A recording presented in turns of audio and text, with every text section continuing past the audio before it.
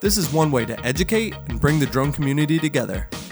Welcome to the FLIR Delta podcast, where we bring in leaders within the drone community and discuss their insights, perspectives, and unique journeys through the unmanned industry. I'm your host, Randall Warnes.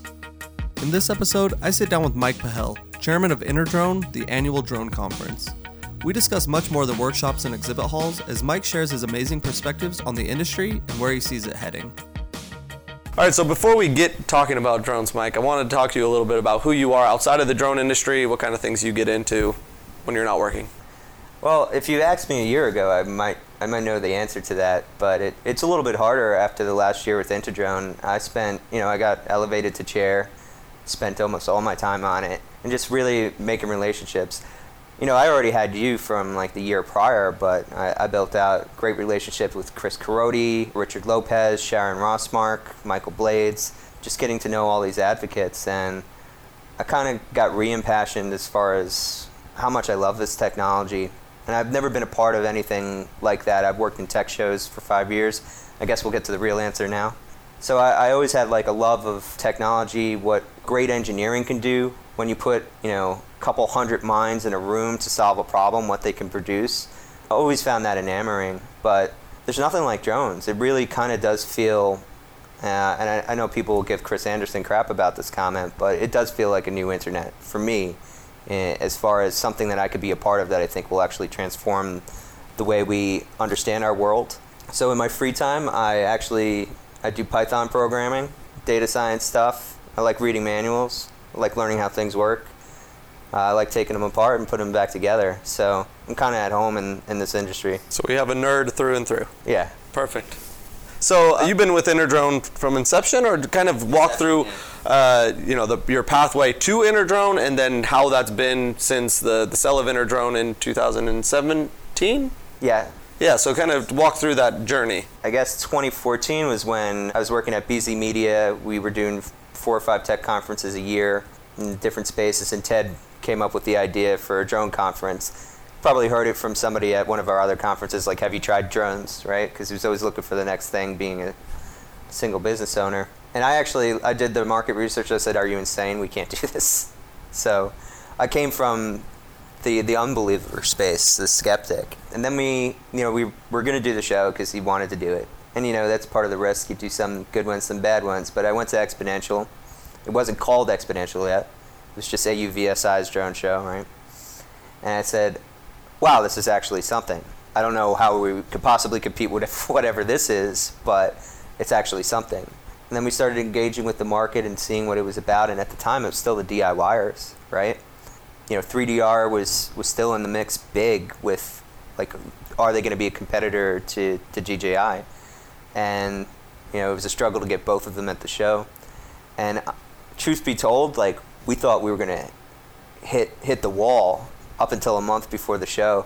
We only had like 600 people registered. Ted's out there promising 2,200 to the vendors. Like, oh my God, this is going to be our worst faceplant ever. And I don't know what it is, and it's still the way now with registration, but the last month just skyrocketed. I guess we had the right vendors, we had the right session content. People were, the buzz was going around. Amazon was kicking up dust and all that. And the show was a success. It was such a massive success that I guess it put eyes on us. 2016, the show grew by 50%. This is prior to Part 107. Like, I think it had just landed, and we were able to host a Part 107 session as a workshop at 2016. And it was probably inaccurate information for all we know. Everything in the drone industry is inaccurate information, especially in the early days. Mm-hmm. Yeah, it's still a little bit that way. Yeah, I know. You have to really parse through all the information with a fine-tooth comb and to dig out what is the actuality of everything. And I think that you're in a unique position because working with all these vendors and having to produce content and having to see where that content comes from, looking at your demographics of who's attending, things or you see things that maybe not everyone does. And the feedback that you get about presentations and all these things, what have you actually learned? Did you come to an event and actually learn something? You have access to data that not everyone is privy to. Yeah, I think even the sponsors, right? So it's always a negotiation, because what is an event? It's something that's trying to pull people together. My SVP right now, Johanna Morris, she always says, if you don't believe in a person-to-person contact, you're in the wrong industry. And I think that the value of what an event is bringing people that have separate opinions about things that they don't even know are separate yet into the same room to kind of realize a mutual reality of where the next steps are afterwards. So, I mean, just to go and watch that transformation, let's talk about 2017, the show got acquired. By the time we got to Emerald, we had to explain to them that they didn't buy a photo show. That's how much this industry has changed in that time, right? And granted, my photo sessions are still packed. Why? Because the image is still central to what a drone does. You know, I was sitting in the construction session here, and the thing that came up was it's a room full of people who were supposedly working on construction sites. None of them were setting a baseline when Douglas Spotted Eagle asked, like, how many of you are setting a baseline? No hand got rose. So I think there's a disparity between what people know, what we think they know, what we're selling, what the vendors are selling, versus how much the people out there in the field need to be educated on this technology. I mean, we have some really serious people using this stuff, but your standard over here working for, you know, X energy company versus this standard over here at energy company on the other side of the world, totally different. And that would not be the case if this was a mature technology. So we still have a lot of room to go. Right, and I've always considered InterDrone and you know, all opportunities when you can gather the industry together to start sharing best practices and, you know, talking about how we can work better together. But I think that the problem is that there's so much protectionism in this industry where if you've really found the secret sauce, you don't want to share it because there's so much competition out there with Part 107. It's so easy to be a commercial drone pilot. With utilities that are starting to use the technology, they don't want to share it with the other utilities, or maybe don't want to share it publicly. And I think that there's just so much protectionism about the use of this technology where shows like yours are one of the few instances where you can see people with their badge on their shirt walking by and you know they're interested in drone technology, or why the heck would they be here, right? Yeah, I mean, you know, one of the things I've been starting to say a lot, and I try to give credit to Josh Deering because I think it was him that said it, but safety can't be proprietary. And in some cases, we can easily make the case for sharing standards and protocols among people the manufacturers, even among the software providers. I think they're starting to realize that too. We're starting to see some key partnerships there, or at least the sharing of base code, because ultimately you can't reach that enterprise buyer unless you have a couple of boxes ticked that cover their liability and all of their worries, even if they're illegitimate ones. You just have to be able to say this is triple certified, secured, la-di-da. I think the harder case, the proprietary equation, is that last mile. Like, how are the users actually using it? So that's harder when you're saying, you know, Shell versus Valero, wanting to even talk about what their drone program's doing. And what needs to happen for that, and I don't think we're there yet, but I think we're close because a lot of them have started speaking, you know, at some shows, is that they have to realize that everybody's using it now. Now I need to start bragging about how good I use it. So what have you found as being involved in the drone industry now since 2015 was the first InterDrone? Yeah, 2015, so we started 2014 doing research. Right. So in that span, what have you found to be the biggest evolutions of the drone industry that you've witnessed? You already mentioned, you know, people imagining it's a photo show or thinking about the photography aspect of it when it's so much more. But are there other things that you're seeing like that? The biggest evolution is the culture, I would say, actually. So the technology and what we were doing with it, you could almost prove every use case that's still being sold before InterDrone started. Maybe not at scale, you know, you couldn't get the data accuracy down, but the use case was pretty much there or baked elsewhere. You know, you could talk about refinement, but ultimately culture, right? So does that end user even know airspace? So the aviation culture that I think didn't really respect the drone culture coming up, and in some ways they still don't. They were not willing to give up the keys to the kingdom that easily, and they weren't great at educating. I'll be flat out about that.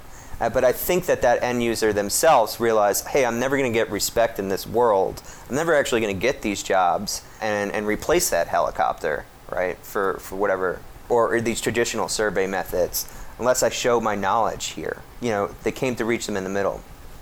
I think, though, even we've seen a washout since then, where even the people who were starting to learn enough, they're saying, I'm not able to make my business on this. I didn't learn enough in 3 years. I'm just going to go back to something else. And as far as profitability, if you look at the DSPs, most of them are not. If they are, they're usually in geospatial. and that almost everybody else is pulling in-house. And those in-house programs, I'm willing to bet, are only marginally better in performance compared to even what the amateur DSPs were doing.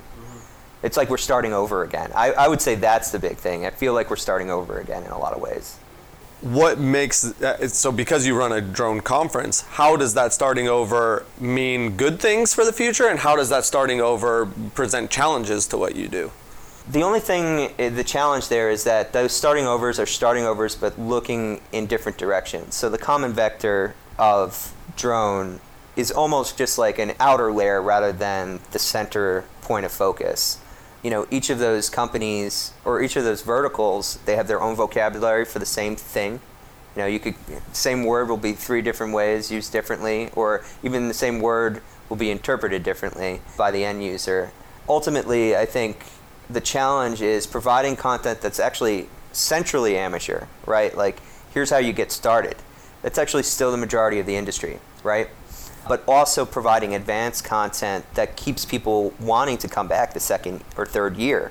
And here's the thing, that leap usage, like getting started at Interdrone to actually doing all of the qualifying things that make you an expert over a year's time, by the time you come back, there's no intermediate content that would actually satisfy you. Right. So that's the challenge, is like providing an environment that can provide for people who are established, but also the person who's just getting started, because ultimately I never will forget providing for that person, because that's where I got started. So I because I speak at shows and international shows, Interdrone obviously, when you're talking about that intermediate content, I have sometimes tried to push the envelope and present something a little more technical, and you just see people glaze over. And it's, you know, for me as a manufacturer, or for anyone that's going up to speak, the ROI is engagement at the end of the day. And if you start seeing your, you know, if you have 100 people in a room and you see that they're disengaged, you step back and you're like, okay, let's start from basics. This is, you know, how you turn it on. Here is, you know, the basic level of data you can expect. And it seems like that reset happens every year with these drone trade shows. It's new faces on the floor. Yeah. They're generally the ones that are just getting started, and those that have a little bit of season maybe aren't the ones sitting in these conferences, in the sessions. Speakers. Yeah, do you believe that's true? That in 1 year you go from newbie, the next year you should be a speaker? Maybe not 1 year, maybe 2 though. We have seen cases where it was 1 year. So like, I think it was Officer Martel with the Nevada Highway Patrol. I might be wrong, but you know, he came on site where, you know, in uniform with his gun in 2016. I think he just heard about the show and said, I'll stop by. He became a speaker the next year because he had launched one of the first drone programs for a law enforcement official in Nevada. So he literally was the only person that could speak to it, right? I mean, that's probably a rarer case, but we definitely have had speakers who attended and then attended 2 years in a row, and then they said, I'm better than this guy up on the stage, and we said, prove it. Right. And you'd be surprised how well they were able to prove it, like their superior knowledge on the thing. And yeah, we said, you know what, they didn't get that great of a rating, you're probably right, here, take the stage. Well, what I tell people internally at FLIR is that speaking is the greatest learning opportunity you can put yourself in, because you have to hone that, you have to sharpen that ability to talk about your technology or what you do in a very concise way, and you repeat it over and over, and then you know, not only believe it, but it just is part of you. And I think that it's a good challenge for anyone that is getting into this industry, that if you're doing something special, let's talk about it. Tell the world about it, because that's the only way that we learn, is from someone to stand up and share. Actually, it's interesting. You know, there's a lot of truth in that. If you want somebody to actually understand where you're coming from and prove themselves wrong, like when you know they're logically wrong, ask them to explain themselves rather than attack them, and you'll watch them work through the process, right? So there's a lot of learning that goes to figuring out how to communicate to another person. And, you know, it's a treasure, as you know, like you love being an educator, right? For sure. I love having a faculty of educators, like, because they educate me. I mean, everything I know is, I'll say it, secondhand. You know, ultimately my job then becomes, you know, I go to talk to this expert in their camp and I say, hey, do you know what Randall's doing over at FLIR? You should talk with him, because he's working on this. and you're working on that, and I don't think you realize how much you're working on this together. We're wasting labor. We're wasting man-hours towards the future by you guys not communicating. I think collaboration is like the sexiest thing that drone industry could figure out. We're really bad at collaborating. We're really bad at extending our hands across the table and being like, hey, you're working on something sort of interesting. I'm working on something sort of interesting. Let's bring that together and actually make it meaningful. And I think it's just because everyone's thinking, I have this great idea. I'm going to get some venture capital money. Yeah. I'm going to grow into this big thing. I'm going to sell it in 3 years, and I'm going to go on vacation for the rest of my life. And I think that if we all just get very super hyper realistic and we think we all need each other. We need DJI's 10,000-pound gorilla status and their million of airframes that are flying around in the national airspace not causing problems to justify the safety features and the safety faculties of everything. But we need software providers to make that data useful. We need drone service providers to make it so that it's scalable and geographically accessible. We all play a role. But once someone dismisses one of those roles, or multiple of those roles, and thinks the most important thing is my battery charging station. The most important thing is lighting. It's like, no, work with everyone. Yeah, well, I'll tell you, open source always wins over proprietary. Maybe not today. You might get 3 years out of proprietary, but ultimately it loses. So if you're going to talk about the 10,000-pound gorilla DJI, that's the only thing they have against them. But everything else you say is right. They're at economies of scale that they could actually produce results that other people can't, that help make the case for this entire industry. And, I think that's one of the big issues with all the other drone manufacturers that they have to figure out is that how can they work together to make as much standard pieces, because until they can certify a certain level of reliability across the farm, you actually don't have your Android of drones. Mm-hmm. That case hasn't been made yet, and I'll tell you why. Because there might be an Android-like ecosystem of multiple manufacturers, but there's no Samsung in that ecosystem. Because there's usually a dominant player even in the secondary ecosystem, and we don't have that yet. So, controversially, we've seen big companies step into the role of potentially competing in the commercial space with drones. Intel, Lockheed Martin, there will be more. Do you think that that's the best route? Is a Samsung-sized, Samsung-like company coming into the drone space and providing that solution? Or do you think it's going to be one of these startups that's just going to get it right, hit the right notes, and grow? I don't know. It would be very hard for a startup right now. I know we have some fans of Skydio out there. I'm a big fan of their engineers, as you know, and I think you are too. But I also talk with people in the drone code ecosystem, and they provide these solutions that are very specific. I'll give you one that's not even commercially focused. I think it's the Russians. What are they? Something copter. I wanted to give them a shout out. But what they do is they provide these little all-in-one kits to schools, right? And that kit has all the computer vision technology you need to learn how to, from a block level, program the drone. Like instruction code, to actually learning how to program that drone with the actual code. And it's this amazing use case that can scale, is not anywhere in DJI's territory really at all, and it's going to provide a future for this industry. There's other use cases like that and here's the other thing. DJI is the Toyota of drones. It's the sedan. But that doesn't mean other industrial applications are they even going to be interested in or be able to scale and provide the white glove service that industry needs. And if you're a manufacturer, that's where you should be looking, and most of them actually are.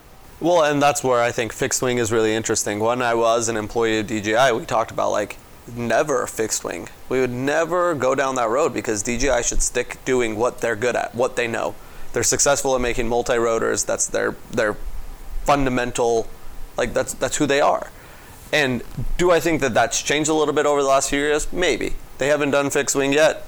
Maybe that's a good thing. But fixed wing manufacturing, you're not competing with the 10,000-pound gorilla. Yeah. You're offering a completely different value proposition. So I'm surprised or not surprised. There's a lot of VTOL, one and dones and things like that. But I think that there's so much more value as to what you're saying, where you're not going against the sedan, but you're trying to be something elevated beyond that.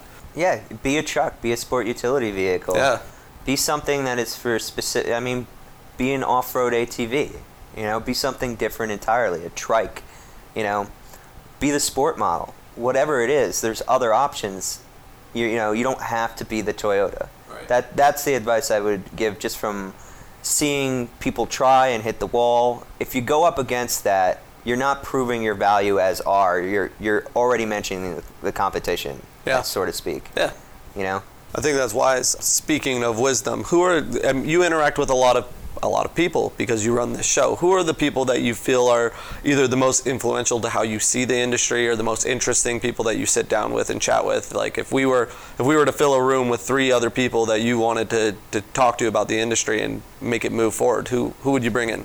Well, I have to give Chris Carodi a shout out for being just an amazing mentor over the year, and just also his connections, and sometimes his cynicism is helpful too, as far as the drone regulation side of things.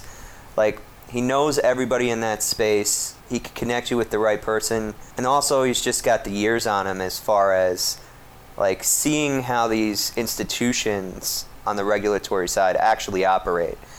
For all the hope we had years ago with how the FAA would respond to things, we had some great wins. Nobody was expecting Part 107 to come in as fast as it did because they were already behind, right? But then we're also seeing what we feel are big delays on remote ID. And, if you want to be up on top of that coverage, he's there. So I would definitely give him that. Richard Lopez from Hensel Phelps, like, just for a story of somebody, for when there was no real route for an enterprise user, he made it. He really made it from scratch.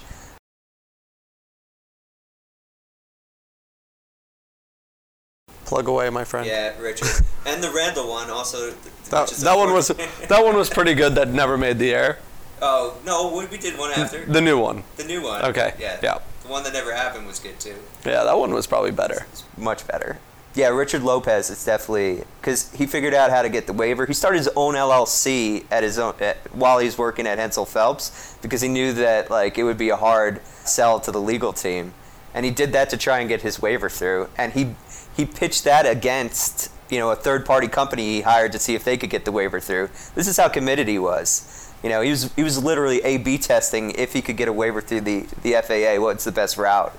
And just where he is now, having the first waiver to fly over people with a parachute, Parazero's equipment. If you follow that guy, you'll figure out what you need to do to get your stuff in order to launch a successful drone program. And then number 3, Sharon Rossmark, because the work she does from every level, just educating kids in STEM, to bringing women and connecting them in this industry, to just being, an absolute amazing person, always supporting me, always supporting the show, always supporting everybody she interacts with. She just figures out how to connect people. And, honestly, we need more women in this industry. And I think we're doing better than tech in general, but, Interdrone shouldn't be outperforming with 12% female attendance. We should be saying we need to do better with 12% female attendance than what the industry is providing, which I think is 5 or 6%. Right. You just need more opinions that are diverse in the room. So with Interdrone being a drone show, but maybe the drone show, how do you differentiate Interdrone from, the experience that you'd have at other shows, and what is really the model behind Interdrone that makes it unique? I think it all goes back to facilitating conversations. One thing that we do well and outperform on is connecting the right people to even move the industry forward, right? And when you leave Interdrone, you leave with the knowledge you need to actually execute on your business, right? You can get a pitch at any drone conference, and I'm happy to provide that experience too at mine. But I'm always happy to work with vendors like you to actually provide educational content that has not only helped that person with their business, but for you as the brand ambassador, you've created a relationship that is going to sustain over 5 to 10 years, and maybe to infinity. We're not going to build an industry without that. So, I think we provide an actual personal experience that is hard to do at a show of our scale. We're never going to let go of that. Not on my watch. Perfect. So I have 5 fast questions that you haven't seen. So just give me the first thing that comes to your mind. We'll try to get through them. First one, what does the drone industry need more of? Positivity. Hell yes. Yeah. Great answer. So what does the drone industry need less of? Don't say negativity. Find a different answer. Can't go polar on that. Yeah. I think it needs less of tearing each other down. Not necessarily straight negativity, but like we're all here to win. Like win on your own terms. You don't need to tear the other guy down. Okay, fair enough. What industry or end user type will be the largest user of drone technology in 2025? So we'll say 5 years from now. Gravel inspection. We're going to look at rocks. I thought the negativity thing was something we needed less of. No, I think insurance is doing great right now, and that's not going to go away. And I think it's the least sexy side of the industry as far as like if you're to talk to investors. But hey, it's the actual industry. It's got the most pilots, and they're doing amazing work. Okay. What is a good news story about drones that maybe you've heard recently? What happened with Notre Dame? So, female drone pilot providing situational awareness that probably helped save the bell towers. And then even just the involvement of drones as far as mapping that building prior is going to help with the reconstruction. So, you want to talk about an easy win. Like, none of the people that were involved in that were thinking like, oh my God, I'm flying a drone. How awesome is it? They were just doing regular dirty drone work, and look at the societal value that we get out of that. Great answer. The last question on the fast questions are, name 3 bands or musicians that you think everyone should have heard of, even though it's not necessarily, it doesn't need to be something underground. It could be anything, but just 3 musicians that it's like, this is Mike approved. Well, I feel like Nirvana is like one of the major food groups. Like if you grew up in the 90s, and I was only 7 when their seminal album came out, like you just missed out on the 90s. Who would I go with on the rap side? It would definitely be Wu-Tang Clan. Can I say all of them? You could just say Wu-Tang Clan. I mean, if I have to pick a favorite, it'd be Method. Okay. But I'm going to go with Method Man, because then I could claim Redman and Method Man at the same time. That would have been a better question. It's just who's your favorite member of Wu-Tang Clan? Or can you name all of them? I couldn't. Oh man, I used to be able to. Raekwon, RZA, Ghostface, Killer, You God, ODB. Yeah, God, rest in peace. Rest in peace, brother. Yeah, that's where Redman, Method Man. Yeah. No, Redman's not there. He was though. He's an honorary member. He's not. Honestly, after this, we're gonna pull up the Wikipedia. I should do it right now. Yeah, but you can see he's not there, man. We'll see. If he's there, if it doesn't say honorary members and then him, then I'm probably gonna win that bet. And last one.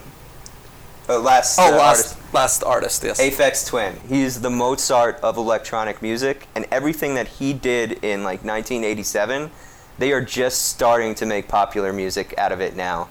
And he did it with all analog gear. You were a straight shooter with those. Why? Well, no. Sometimes people are like, "Oh, I got to make sure to put in my favorite one, so here's a 4th," or you were ready to go. So, what do you think is the next big thing for the drone industry? It's not sexy again, but data integration, right? So, and this is a problem for literally any piece of new technology. Even that email service platform I was talking about before we got on the cast. Integrating with an antiquated stack is never a fun process. Nobody's running GraphQL out in enterprise energy land. No one right? knows what GraphQL is on the podcast, right? I'll stick with that. At least I don't. So, yeah, or API endpoints or whatever. Yeah. So that's going to be the hardest thing, is figuring out how to actually make this data useful. Who's doing that work? You'd be surprised. Sometimes it's somebody like Kitty Hawk. It's kind of subtle. It's only happening to their enterprise client because they're building a custom solution. And that's the sort of thing that we need a better shared code base. So contribute to drone code. You got to pick one. I'm going to pick one. It's that one because it's just the largest right now. And it's interfacing with the most usable technology out there. So we need more hands. We need more developers. I just want to see them actually making that software. And it's all economies of scale, right? If you look at VR technology, right, it's still pretty useless if I put my personal opinion on it. It's fun and novelty, though. Yeah. If that's going to get to a point where it's actually useful, you have to have hundreds of thousands of man hours on it, the same way that we had almost millions of man hours on to make the internet usable. Remember when it was crap?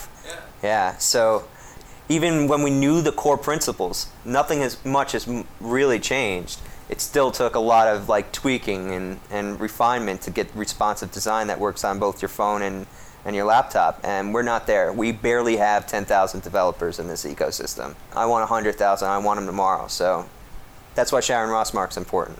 STEM. So the last question I got for you is for people that are newly getting involved in the drone industry. What advice would you give them to help accelerate them so they get from point A to point C or D quicker? Find a mentor. And the thing is, there are a lot of people in the drone industry that they're happy to talk because there's only so many nerds that actually care about this type of thing, this cross-section of, software development, hardware development, and traditional aviation.